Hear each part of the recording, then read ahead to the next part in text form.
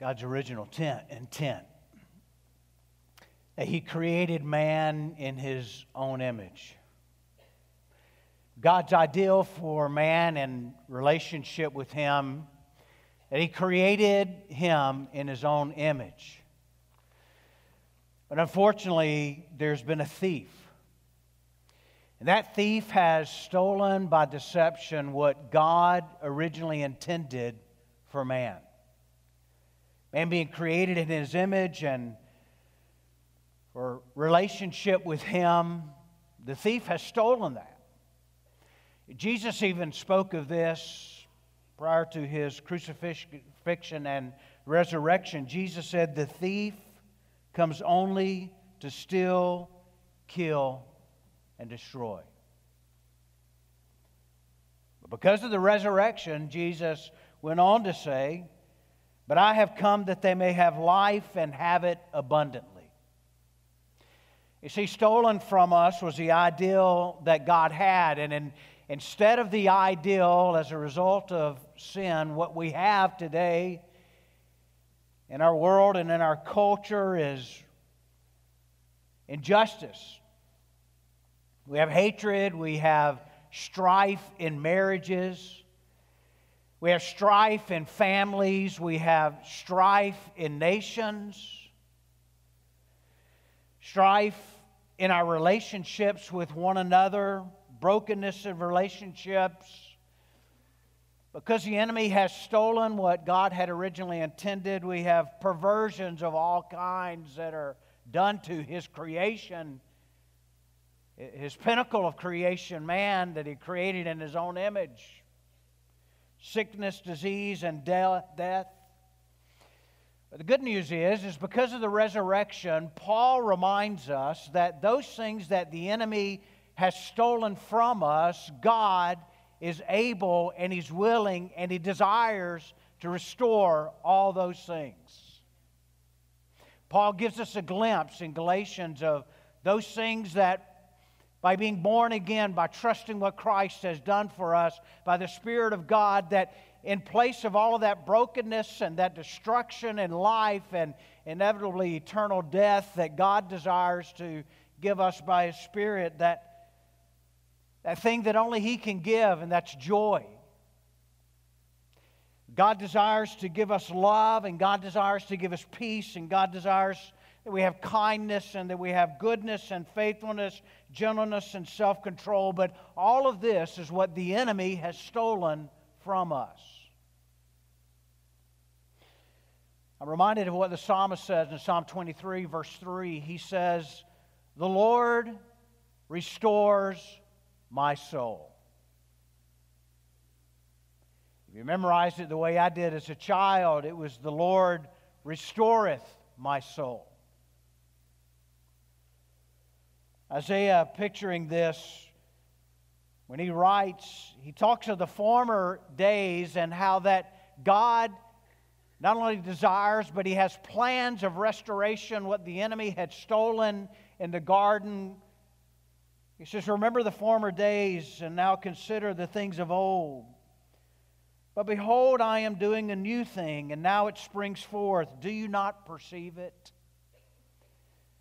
The Apostle Paul spoke of this later in the book of 1 Corinthians when he spoke of one who would trust in Christ, having paid the sacrifice for their sins and having conquered death by raising from the dead. Paul says that if one would trust Him, he says that if anyone is in Christ, trusted Him for their salvation, he's a new creation, and the old has passed away.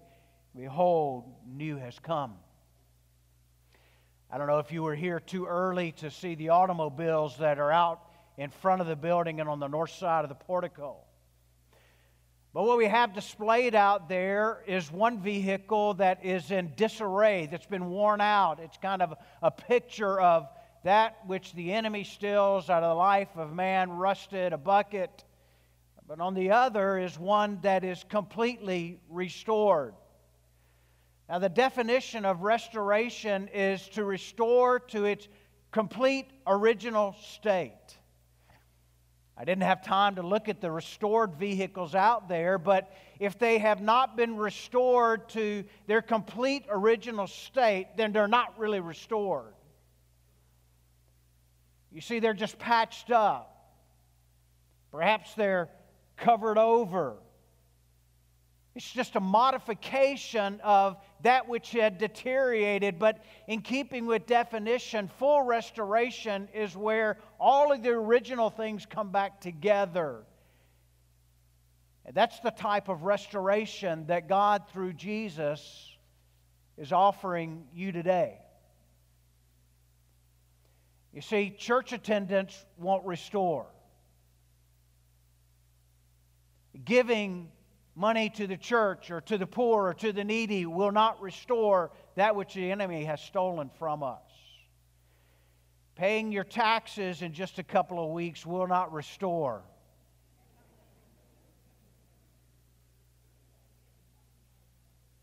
You see, He restores my soul, is what the psalmist says.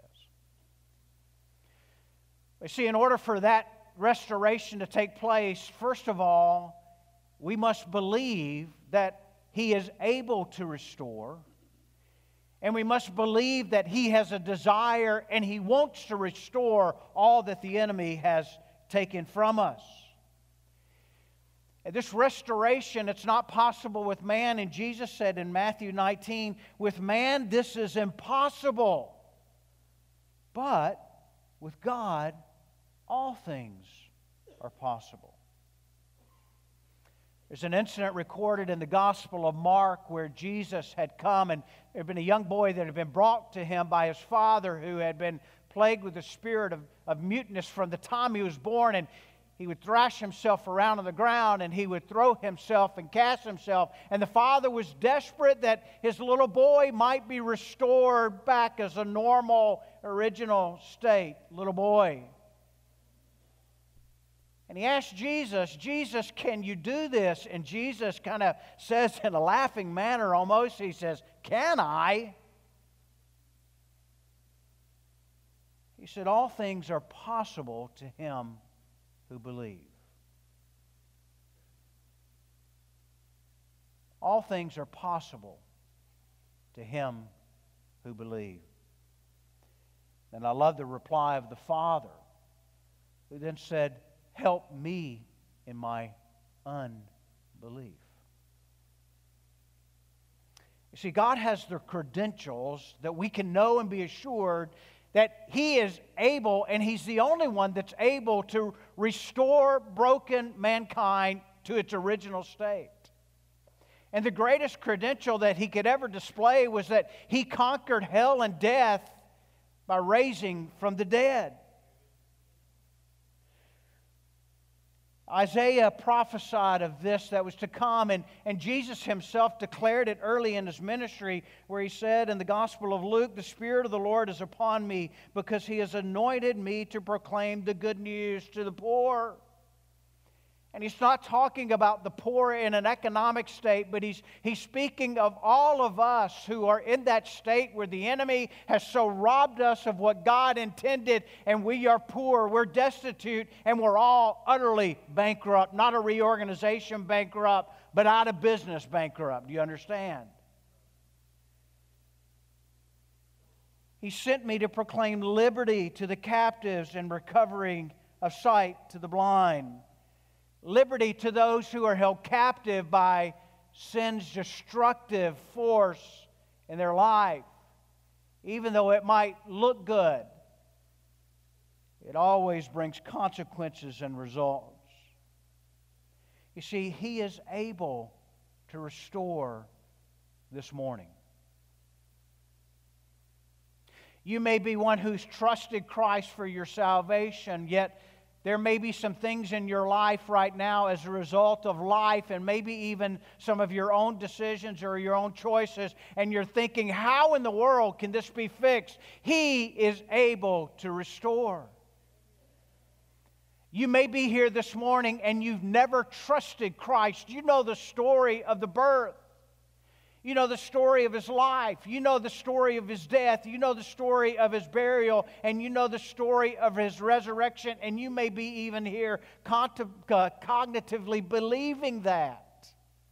But you've never trusted what he's done. He said, not only do we need to believe that he's able, we need to believe that he wants to. One of my favorite stories in Scripture is the story of the prodigal son. Many of you may be familiar with it. A young man who grew up to an age, and I like to say he got too big for his britches. And he comes to his father early and says, Father, give me all of my inheritance because I want to set out on my own. The father gives him his inheritance, and he goes out, and he lives a life where he just, come what may, everything is good, and he's throwing money around, he's having parties, he's enjoying life, and all of a sudden the resources that his father had given to him run out, and he finds himself in the hog pen slopping the hogs, and he comes to his senses, and he says, you know, the servants in my father's household live a better life than I do. And the father, in his mercy, had been drawing him back. And as the son goes back to the father, broken and destitute, humiliated and ashamed, wondering maybe he's going to have to grovel to his father, and he looks in a distance away, and rather than his father standing there with his arms folded, waiting to give him a lecture, the father says, hey, get the fattened calf. We're going to celebrate. I want to slaughter it. We're going to have a feast because my son who was lost has now come back. And he runs to meet him. You see, the father's heart is restoration. Jesus said in Matthew 11, he said, come to me, all who labor and are heavy laden, and I will give you rest. Not a Sunday afternoon rest. Rest. Come to me and I'll give you rest. Take my yoke upon you, for my yoke is easy and my burden is light, for I am gentle and I'm lowly in heart, and here you'll find rest for your souls. You see, we've got to believe that he's able and believe that he's willing. The psalmist said he restores my soul. Secondly, there's something more important than just believing, and that's to trust what he's done for us. You see, I can believe the story. I can believe it is factual. I can watch National Geographic and think, yes, it historically happened, but there's a fine line between belief and trust, because belief simply means that I believe it. Trust means I literally place my life in his hands, and I say, God, restore me back to your original intent. Isaiah spoke of this restoration when he said that God desires to grant those who mourn. I desire to give them a beautiful headdress instead of ashes. I desire to give them the oil of gladness instead of mourning, the garment of praise instead of a faint spirit. And you see, in this, God talks about exchanging what we have been burdened with because the enemy's destructive work in our life through sin. God is willing to restore and exchange that beauty for ashes. You see, things that are ugly and destroyed and broken in our lives, God says, listen, I want to take those things and I want to restore those. The oil of joy for mourning. That word has the idea, again, of deep mourning at the loss of a loved one. He says he desires to restore the emotions and the hurting and dying person because of pain, whether it's disappointment, whether it's broken relationship, whether it's a father that didn't love you, a mother that didn't love you, and maybe they passed forever, but your emotions are still in wreck, and you're desiring that God would restore that. He desires to do it. The garment of praise instead of the spirit of heaviness. But you see, in order for this exchange to take place in your life and in my life, I have to release those things that I want to hold on to, give them to Him, and receive from Him what He so desires to give to me, to restore me back into that original way. You see, we have to believe that He's able, believe that He wants to, and then we have to trust that He has provided a way that we might be restored.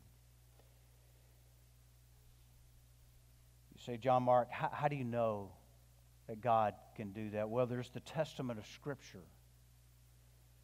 There's the testament in my own life of how I know that He has restored me back into relationship with Him. And although life is not peachy keen, right? Life is life.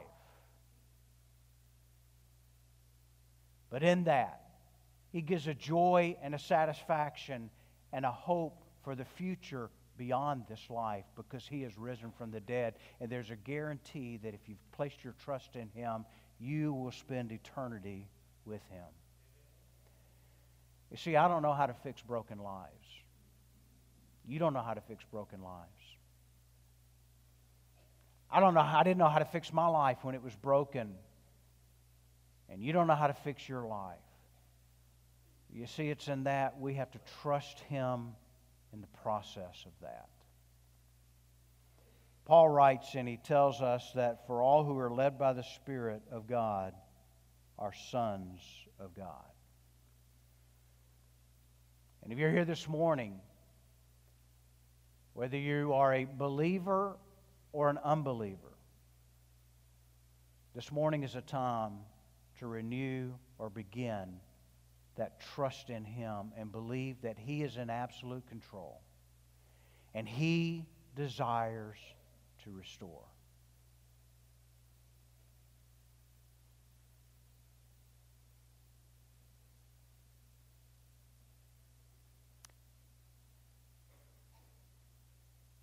John Mark, that sounds good. But what do I need to do? This morning you need to renew and confess to Him. God, I have been resistant to yielding to what I know that You're able to do in my life. And this morning, anew, I want to place my trust in the shed blood of Christ for the forgiveness of my sins and the hope of eternal life through Him. You see, He restores my soul. I'll close with the words of Revelation 21:5, where Jesus said, "Behold, I make all things new."